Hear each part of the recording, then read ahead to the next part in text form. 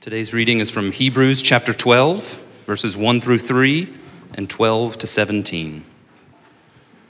Therefore, since we are surrounded by so great a cloud of witnesses, let us also lay aside every weight and sin which clings so closely, and let us run with endurance the race that is set before us, looking to Jesus, the founder and perfecter of our faith, who for the joy that was set before him endured the cross, despising the shame, and is seated at the right hand of the throne of God.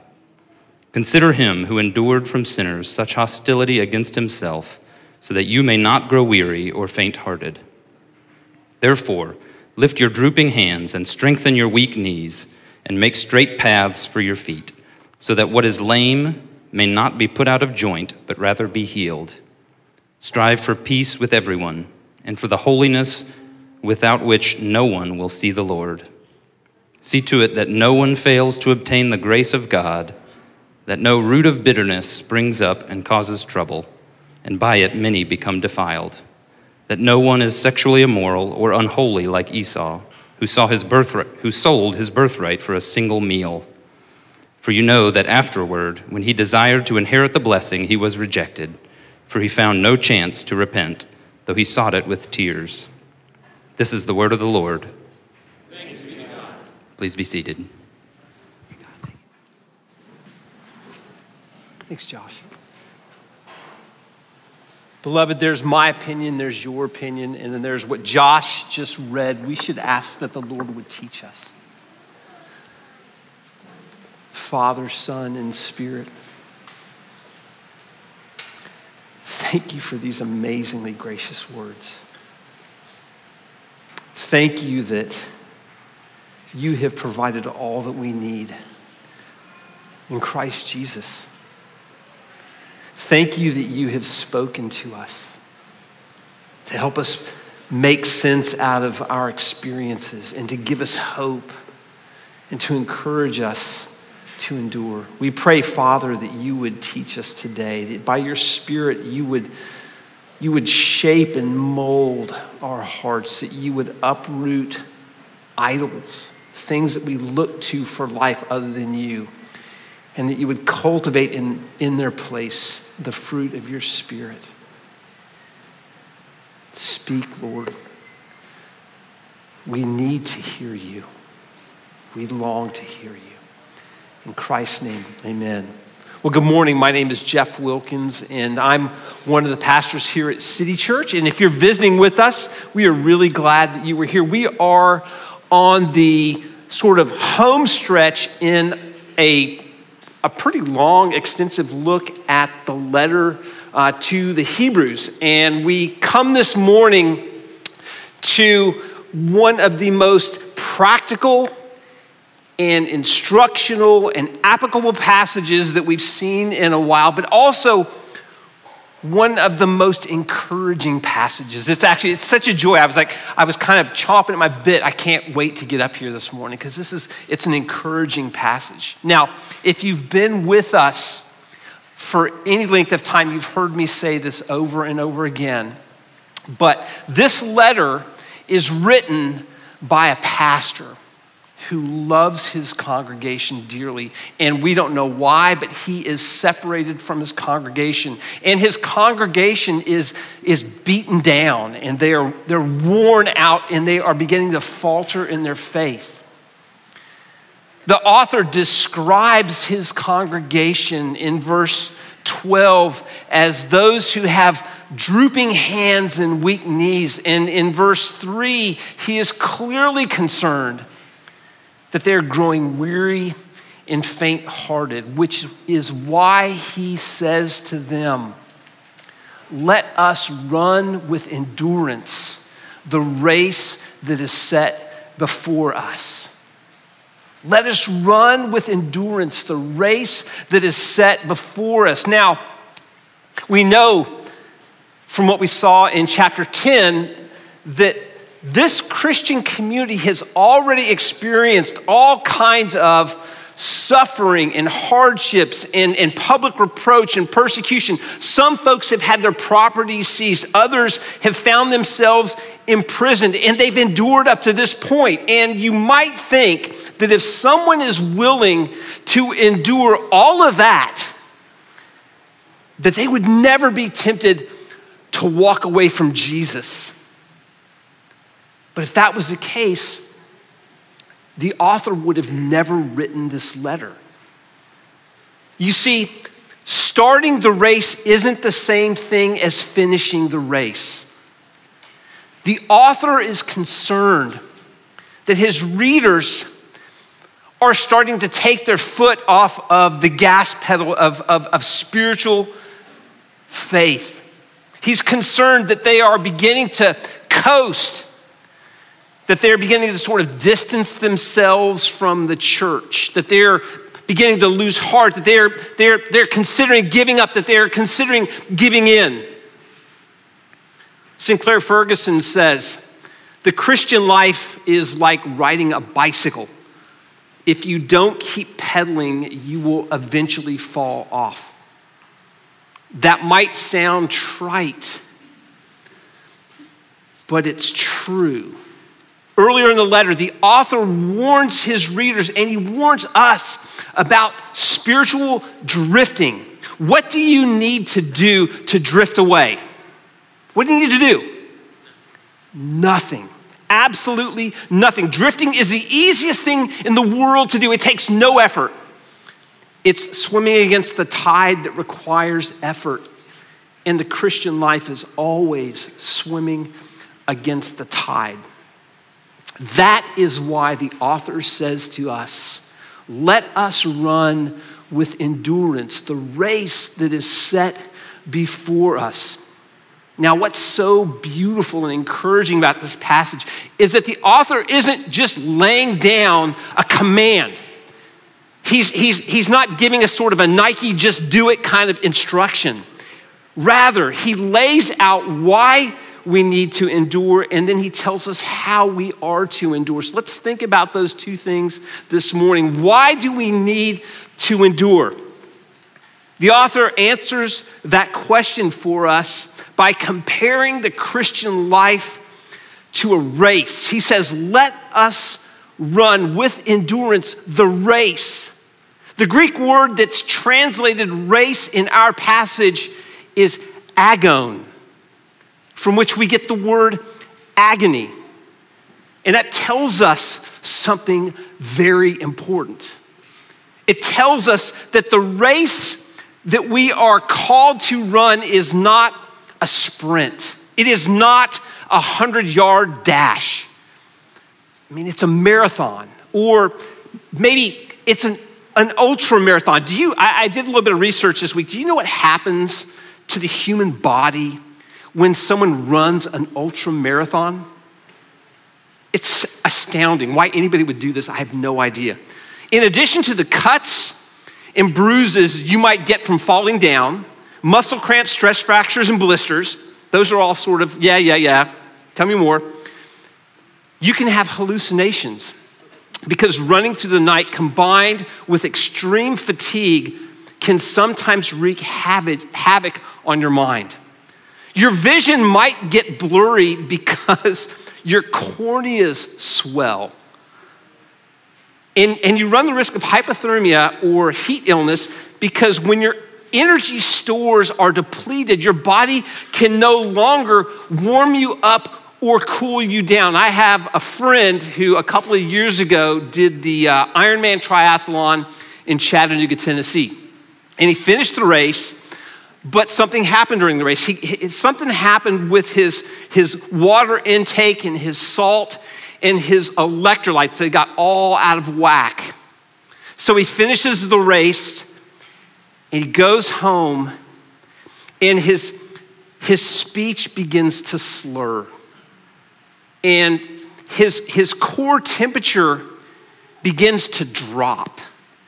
And his body, even though it's the summer, his body cannot warm him back up. He blacks out. They put him into an ambulance and he spends 3 days in the hospital. His brain was swelling. What the author of Hebrews is saying to us is that if you are a believer, You have entered into a spiritual ultra marathon, except that it's not just a 50-mile race or a 100-mile race or a 250-mile race, which people really do run. It is a lifetime race that begins the moment you bend the knee of your heart to Jesus Christ, and it ends when your heart stops beating. And here's the thing. Like an ultramarathon, it is grueling, or at least it can be grueling. It can be hard, it can be difficult, it can be painful, and it can be exhausting. And the temptation that you face and that I face in the face of the difficulties of the Christian life is throwing in the towel, tapping out, of walking away, of quitting. The author of Hebrews is clearly not a health and wealth pastor. He wants you to know what you're in for.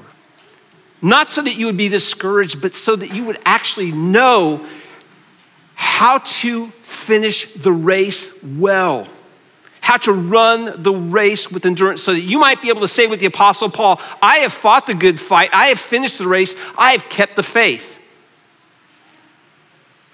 Again, it's no good just to start the race. We have to finish the race. So how do we endure to the end? Well, the author gives us 4 instructions in this passage, and that's what we're going to spend most of our time this morning. Instruction number 1, you need the encouragement of others. The author begins verse 1, therefore, since we are surrounded by so great a cloud of witnesses, which is clearly a reference to the people that he has mentioned in chapter 11, Abel and Enoch, Noah and Abraham, Sarah and Moses and the rest. What does he mean when he describes them as witnesses? You might think that what he is saying is that we are running this sort of spiritual race, and there's this huge cloud of witnesses that are gathered around like spectators, just watching us. And there is a very real sense in which that is true, but I don't think that's what he's getting at when he calls them witnesses. Because these people aren't just witnesses to us running.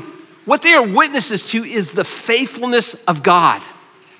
It's as if they are standing around along the route and they're shouting to us that as difficult as this race might be, God will keep his promises to us.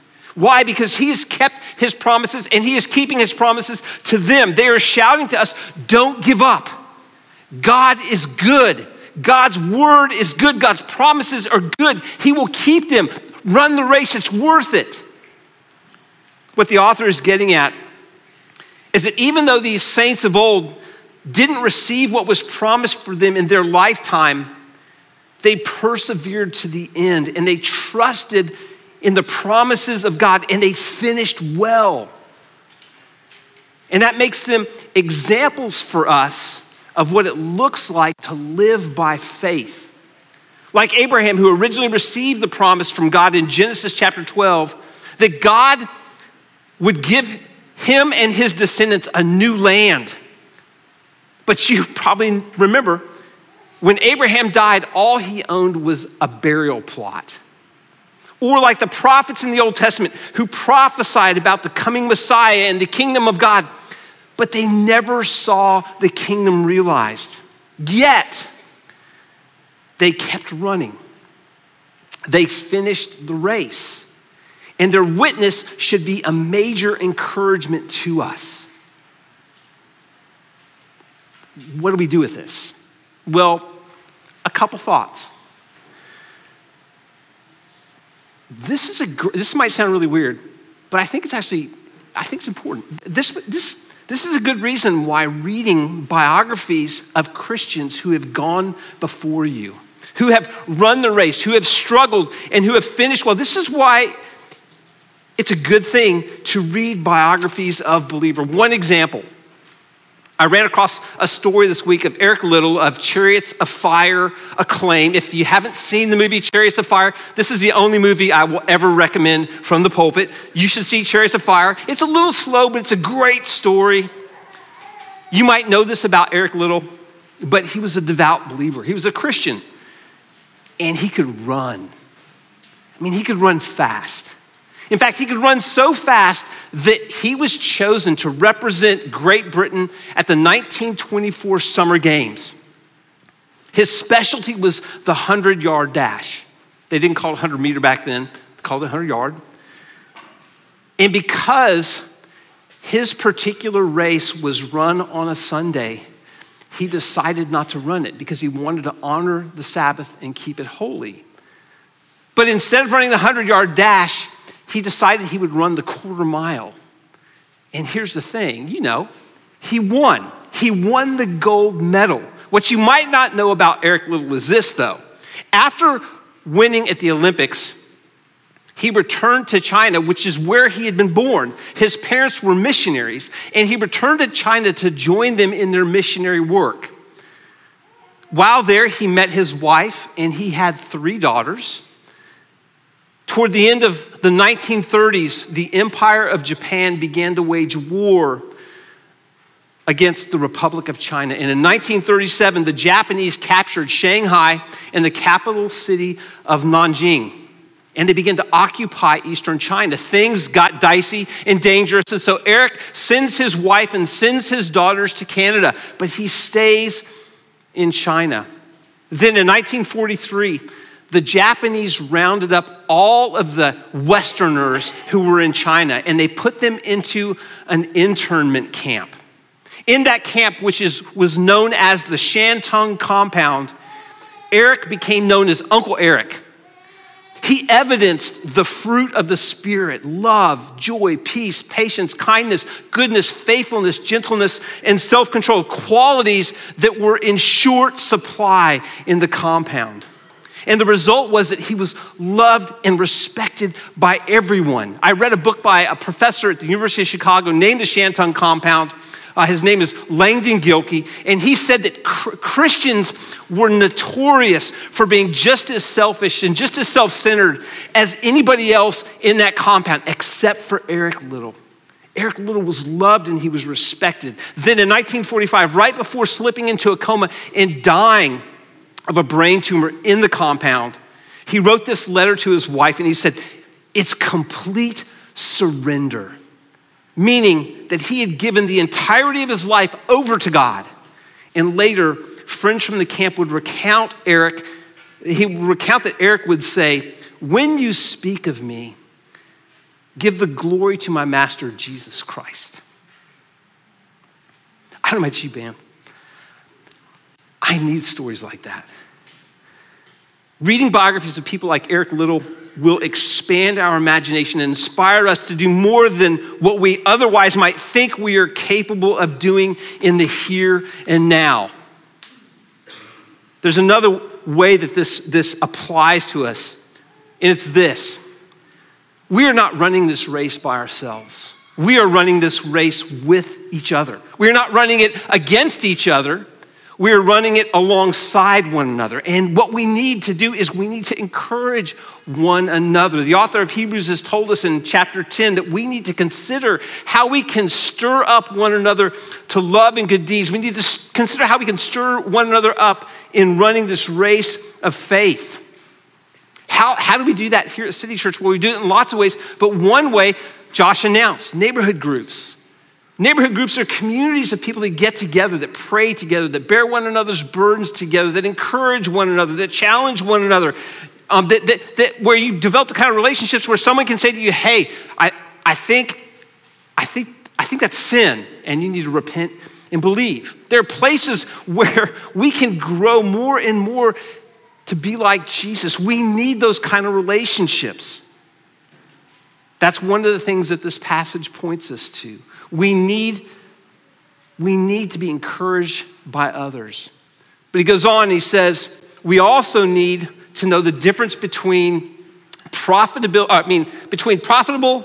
between what is profitable and what is permissible. Now, what in the world does that mean? The author writes, therefore, since we are surrounded by so great a cloud of witnesses, let us lay aside every weight. What's the author talking about? Well, think about it like this. A runner in training looks very different than a runner in competition. If you're training and it's cold outside, what do? Well, you put on your shoes, you put on your shorts, but you probably also put on sweatpants and a sweatshirt, or if it's really cold, maybe you put on a jacket. But if you've entered a competitive race, what do you wear? Well, you don't wear sweatpants. You don't wear a sweatshirt, and you certainly don't wear a jacket. Why? Because when you run a competitive race, you want to be completely unencumbered from any extra weight. You want to shed any extra bulk, anything that can slow your pace. What the author of Hebrews is saying is that it's the same in the Christian life. It's the same in this race that we are called to run. There are things that are fine in and of themselves, completely permissible, but they aren't necessarily profitable. What the author is saying is that the permissible needs to be subordinated and in service to the profitable, because everything needs to serve the goal of finishing the race. What might some of these permissible things be? Your use of alcohol, watching TV, exercise, good grades, playing or watching sports, advancing in your career. The list could go on. All of these things are God's good and gracious gifts to us. But the question you have to ask yourself is this something going to build me up? Is this something going to strengthen the fellowship of God's people? Is this something going to advance my goal of running towards Jesus and his glory? Will laying aside this something better enable me to serve Christ? Does this something have a tendency to distract me or drain me of energy so that I can't and I don't serve the Lord? Does this something draw me to Jesus or distract me from Jesus? Does this something help me love Jesus more? And here's the thing. Different people will think about the same thing. And for one person, it will be not just permissible, but profitable. But for another person, it will be permissible, but probably, I don't need to go there. What's permissible for one person can be profitable for someone else and vice versa. And that's very important to know, because we should never bind another's conscience to something that is not in Scripture. We should not bind people's consciences to our preferences. That's what the Pharisees did. And do you remember how Jesus described the Pharisees? Matthew 23, the scribes and the Pharisees tie up heavy burdens, hard to bear, and lay them on people's shoulders. And then Jesus calls them hypocrites, blind guides, and whitewashed tombs. We don't want to go there. If we're going to run the Christian race to the end, first, we need the encouragement of others. Second, we need to know the difference between what is permissible and what is profitable. Third instruction, we need to know our particular sin struggles. The author goes on in verse 1 to say, let us also lay aside every sin which clings so closely. And then he goes on in verses 14 to 17, and he rattles off a bunch of different sins. And then he says something that's a bit unnerving if you really think about it. He says, strive for peace with everyone, which we're cool with. But then he says, and for the holiness without which no one will see the Lord. It's a bit unnerving. But the author says this because he knows that Jesus came not simply to forgive our sins. Jesus did come to forgive our sins, but he also came to change us. He also came to transform us. He also came to make us look more and more like him. What the author is saying is that sin is deadly serious, and we need to deal with our sin like it's deadly serious. Do you remember what Jesus said about lust in the Sermon on the Mount? You remember Matthew 5? You've heard it said, do not commit adultery, but I say if you look on a woman with lust in your heart, you've committed adultery with her. And then he says this, if your right eye causes you to sin, tear it out and throw it away. For it is better that you lose one of your members than that your whole body be thrown into hell. And if your right hand causes you to sin, cut it off and throw it away. For it is better that you lose one of your members than that your whole body go into hell. Those aren't my words. Those are Jesus' words. Now, Jesus is not commanding us to mutilate our bodies. What he is commanding is that we deal rigorously and ruthlessly with sin, with our sin. Because as the pastor John Owen once said, kill sin or it will kill you. Now you might say, golly, Jeff, sounds so legalistic. Where's the grace? I come to City Church because you guys talk about grace. And I would say, yes. But here's the deal. Grace is not opposed to effort. Grace is opposed to earning, which is why the Apostle Paul can say in Titus chapter 2, and this is a passage which I quoted last week, but it's worth repeating this week. For the grace of God has appeared, bringing salvation for all people, training us to renounce ungodliness and worldly passions and to live self-controlled, upright, and godly lives in this present age. And then the Apostle Paul goes on to say that Jesus gave himself to redeem us from all lawlessness and to purify for himself a people for his own possession who were zealous for good works. That's how grace works. Grace brings forgiveness, but grace also brings transformation. We also need to see that sin is not just an isolated event. Sin is not just something you do or something that you don't do, that you should do. Sin starts in the heart. Matthew 7, 21 to 23. Sin has a way of weaving itself into the very fabric of our being, into our character, into our personality, into our weaknesses, and yes, even into our strengths.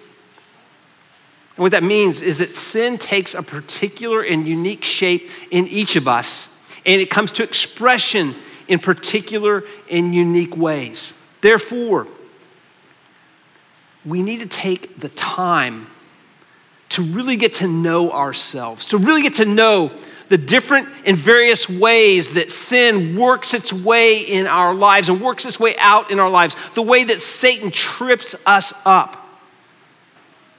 Are you tempted toward pride?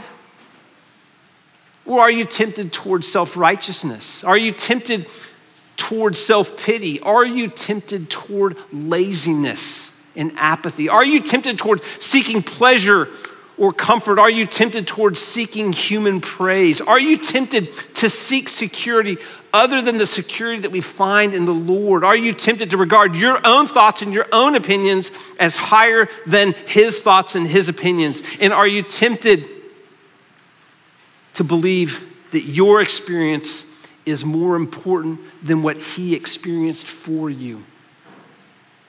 Sinclair Ferguson writes, "We are sinners and not merely people who occasionally sin. Sin is not superficial to us, a mere flesh wound. It is a deep distortion, a twisted hostility towards God and his reign over us. And although believers now belong to the new creation in Christ, we still live in the old one and in the same body. So long as it's true, sin remains and entangles us and needs to be unmasked, untangled, and thrown off. Here's the question. Do you know? are you aware of the particularness of your sins? Do you know what sets you off? That maybe doesn't set your roommate off or set your spouse off. Do you know where you tend to turn rather than turning to God? I love what the pastors who wrote the Westminster Confession of Faith say. They say this, they say, it's every person's duty to endeavor to repent of their particular sins particularly. How do you do that? Well, it's only if you know your particular sins, your particular struggles, your particular sin patterns. Do you know yourself like that?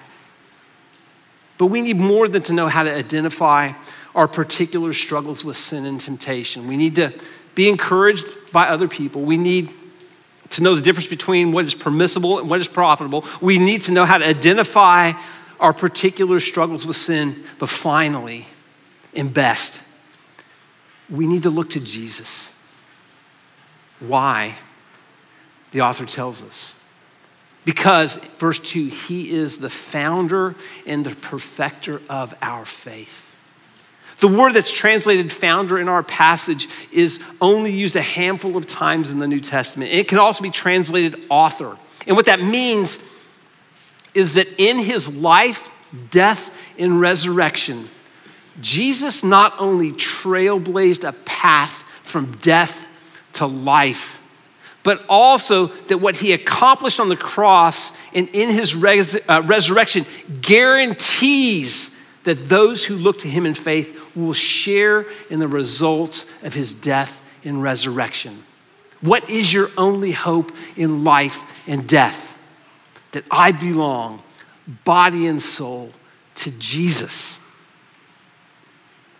What the author is saying when he says, look to Jesus, the founder and perfecter of our faith, is that we are not saved by the strength of our faith. We are saved by Jesus. He is the object of our salvation. He is the object of our faith. As the founder and author of our faith, Jesus creates faith in you. It's a gift. Ephesians 2, verse 8. And as the perfecter of your faith, he encourages you to work out your salvation with fear and trembling, for it is God who works in you both to will and to work for his good pleasure. As we come to the table, there's one last thing that you need to see when you look at Jesus. The author writes, look to Jesus, the founder and perfecter of our faith, who for the joy set before him endured the cross, despising the shame, and is seated at the right hand of the throne of God. What was the joy that was set before Jesus? The author actually tells us back in chapter 2. In chapter 2, verse 10, the author uses the same word that is translated founder in our passage there. It's the only other place in Hebrews where he uses that word. He says that Jesus is the founder of our salvation. And he says, Jesus was made perfect through suffering. Why? So that he might bring many sons and daughters to glory. Jesus was made perfect. Jesus, as our founder, was made perfect through suffering so that he might bring many sons and daughters to glory. Do you know what that means? It means that the joy that was set before Jesus was you.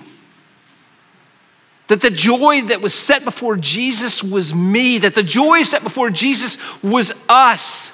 That Jesus endured the cross, despising the shame, to bring many sons and daughters, to bring you and me to glory. That Jesus, as we confessed earlier, was made sin so that you and I who look to him in faith might be made the righteousness of God. Beloved, you may not understand why certain things happen or don't happen to you. You may not know what God is doing in your life when he walks you through the valley of the shadow of death. But what you can know and what you must know is this, that Jesus endured the cross, despising the shame, not to make glory a possibility. Meaning it's possible if you can just hold on, if you can just muster up the strength, if you can just sort of white knuckle it through life. But Jesus endured the cross, despising the shame to make glory a certainty, to accomplish bringing you to glory. Because of Jesus, glory is your destiny. Therefore, in light of that truth, let us run with endurance the race that is set before us, looking to Jesus, who is both the author and the perfecter of our faith. Pray with me. Father, thank you for this sweet word. Thank you for this challenging word. Thank you for the way that it contradicts the way that we typically think. Thank you that it reveals to us sin. Thank you that it offers us forgiveness in Jesus Christ. I pray, Lord, that you would take your word and that you would burn it on our hearts. I pray, Lord, that you would continue your good work which you have begun here and that you will bring it to completion. I pray, Lord, that you would give us faith, that you would increase our faith, that you would enable us to say no to sin and yes to life. And I pray that you would allow us to see you in your beauty, to gaze upon you in your majesty, and to be transformed more and more into your image. I pray all these things in Christ's name, amen.